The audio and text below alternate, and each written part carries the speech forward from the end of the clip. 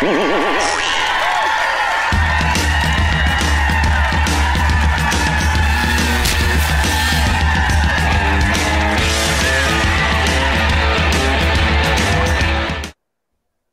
everybody. Welcome to another Comic Source Comic Boom collaboration. We're here to talk about Night of the Ghoul number 4. This is the book from Scott Snyder's Best Jacket Press, where he collaborates with Francesco Francavilla. It's the horror book, but it's not. It's not horror in terms of like slasher film, gory, a lot of blood, and body horror or anything like that. This is a much more classic feeling horror story, where the tension and the drama build up slowly. But the concept itself is pretty terrifying. And if you think about it too much, you will freak out. One of those stories like gives you that tingling feeling down the back of your spine when you're walking down the hallway at night and all the lights are off and you're like, is there somebody behind me? That feeling? That's the feeling you get from reading Night of the Ghoul. And fantastic cover there from Francavilla. If you're checking us out on YouTube, you can see it. This ghoul about to climb out of the mouth of a corpse. So I really enjoyed this 4th issue. We get a lot of the film because it is a dual narrative, telling us what's happening in real time, also telling us what happened in the classic Night of the Ghoul horror film, which, because of the Order of the Fly that worshipped the ghoul, they were able to sabotage it and prevent that movie from being released, and widespread knowledge of the ghoul kind of disseminating among the population. So, a lot to unpack in this issue. What did you think, Rocky? Yeah, I thought there was there was a lot of setup here. There was a lot of setup, but it continues the story. What Scott Snyder does very well here, which artist Francisco Francavilla does an amazing job with, is we get that juxtaposition of going from the past, of showing us bits and pieces of the film, but also bits and pieces of what happened with the director of Night of the Ghoul. When he was a young boy, his father was sort of possessed by the ghoul, and the efforts made with his the old army buddies of his father, helping him to try to sort of exorcise him, to basically get the ghoul out of him, and their efforts to do that with the help of a woman from a museum who tells them the mythology and the history of the ghoul going back centuries. And it's very well done in terms of setting up exactly why it is so terrifying. And in the present, sorry, I'm having some difficulties accessing it on Comixology here, but in the frustrating aspect of the present storyline is we have this father and son who've gone to visit this director in this I guess this institution or this hospital, and he knows they want to. The father here, he just wants to be able to get the remaining film. And to release it to the world. And he still hasn't fully understood just how serious it is, of how horrifying it is, of what's going on. But at the end of the last issue, he saw the staff basically beat the hell out of the director. And he realizes that the director was right. Everything that the director's been telling him is essentially correct, that he's been abused. I mean, the one of the doctors actually pukes maggots all over him. This is, again, just hammered home. I mean, this director now, I mean, he's old, he's dilapidated, he's dying in this hospital. He's got this burnt face that Francavilla just nails. It's always a horror element. We got subdued colors of sort of like an off blue, black, and red, and the burnt face of the director. And meanwhile, the son is waiting in the car for the father to come back out, but the son doesn't want to wait. And so the son goes looking for his dad, and he ends up in a cave, in a hole. He falls down a well, and clearly the ghoul has already infected them in some way. And it's not even clear how the ghoul infects you. I mean, they've presumably they've maybe watched bits and pieces of parts of the film that they have gotten, but the son has done research on the ghoul, and the father's done research on the ghoul, And of course, the director made the movie Night of the Ghoul, so you understand why maybe how the ghoul infected him. But how exactly does the ghoul get around? How does the story of the ghoul? It seems like the more you spread the story, the more powerful the ghoul becomes. So there's almost like a magical, supernatural element about it, where it's powered by belief. That if you spread the rumor, whether it's through a movie or through word of mouth or through story, the ghoul becomes more powerful. And you really see that sort of playing out here as both the father and the son.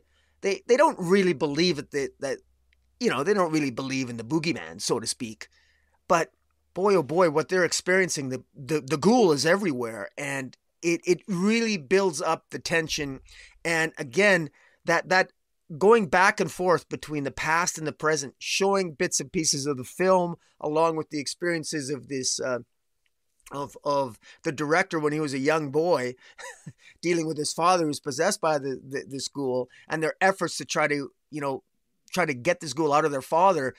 Again, this is all set up, and it's a huge cliffhanger here in terms of what is going to happen with the boy with the son that falls down the well.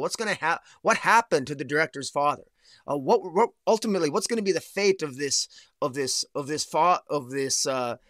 would-be director who wants to release this film and retrieve this Night of the Ghoul film, the original cut, from the director who's in this hospital under a pseudonym, under a different name. I mean, it really works. It pulls you in. This is it's been a long time since I read a comic book, a horror comic, that pulls me into the extent that this does in such a powerful way. And this really cries out in my mind that I know that it's cliche that we always get different types of horror movies, but this I think would be a great horror movie. I mean, I just, give this to a director like Quentin Tarantino and let him go to town. I think this would be a fantastic horror movie. But no, I'm enjoying this, and it ends again. This ends on a cliffhanger. I keep thinking that there's no way that they're going to defeat the ghoul. He's too powerful, but you never know. Snyder might surprise us, but Snyder also has an affinity for embracing darkness most of the time. Although he did surprise us a little bit with his ending for We Are Demons, which ended on a high note. Yeah, it's a good point. There's a couple of things. Let me nitpick first. So yeah, we do see. So the son had seen some things inside the hospital that made him think that there was something horrific going on, right? And last issue, when he mentioned it to his father, then the director of the facility took him. We have a morgue here. Unfortunately, children die. That's all he saw. Trying to pull the wool over his eyes. With this particular issue, it's all out in the open. Like Rocky said, it ended on a cliffhanger last time of the father seeing these maggots being vomited onto the director.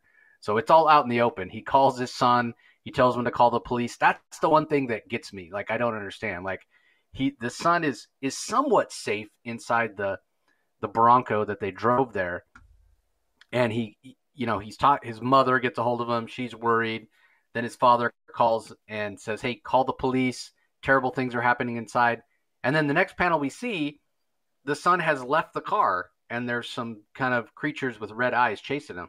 Like, number one, did you actually call the police? And why did you get out of the car? Like, I get that you're worried about your dad, but I sure to heck hope you called the police first. Not that I think the police are going to really be able to help that much if they show up and the ghoul has, been unleashed or what have you. So I'm just wasn't sure about that. Maybe chalk it up to the folly of youth. Just not sure. The other thing that I liked about it, another little moment, and this kind of goes the other way. I really enjoyed it. The story, as much as it's a horror story, there has been this idea of the father not being a good father, not being there for his son, and we know the mother's has some health issues that may shorten her life, and so there's that sort of dynamic going on as well. When the father gets what he's been searching for, what he has in a lot of ways dedicated the last part of his life to, what he feels will finally make his success, This is the brass ring, quote unquote, that he's been searching for.